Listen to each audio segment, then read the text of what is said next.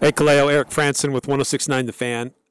As you get ready for this New Mexico team, some question about who the quarterback may be, and that may dramatically change kind of how they operate, but still the bottom line is this is another triple option team.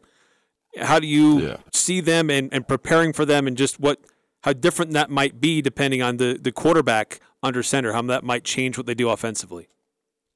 As far as preparation goes, our preparation is going to stay the same with every team each week. Um, Obviously, triple option is a little bit different, so we got to adjust to some different things. But um, just got to come ready with our lunch pill every week. Preparation stays the same. Hello, Jason Walker with Cache Valley Daily. Had a lot of injuries on that defensive side of the ball. How do you feel like you guys are adjusting to filling in those injuries? It's pretty late in the season, so injuries are kind of inevitable at this point. So that next man up mentality, we're gonna have some people step up and make sure that they're ready to go. Kaleo, Brian Phillips, Big Blue USU Aggie News. Talk about how you feel you've developed as a player and progressed as the season has gone on. For me personally, it's my first year. I finally get to showcase my talents. Been sitting a while. With every game, I learn new things. I do things that are great, and I do things technical-wise that I could work on. But as far as the season has gone on, I'm pretty sure I've done a pretty good job of fixing those mistakes and keep progressing, moving forward.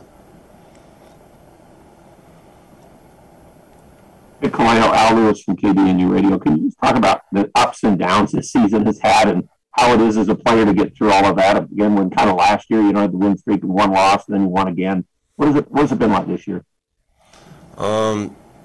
This year's kind of been a roller coaster, man. Like you said, we've definitely had our ups and we've had our downs, and we've lost some pretty close games that we fought hard in. But like with any team, that can happen to anybody. It's just how we move on and how we fix those mistakes that we had. I saw you played against New Mexico last year. Did you play on defense or play in special teams against them in the game last year? What do you remember about New Mexico? New Mexico was a pretty physical team. I played on special teams. I got some reps at defense as a will linebacker. They're physical. They're a good team.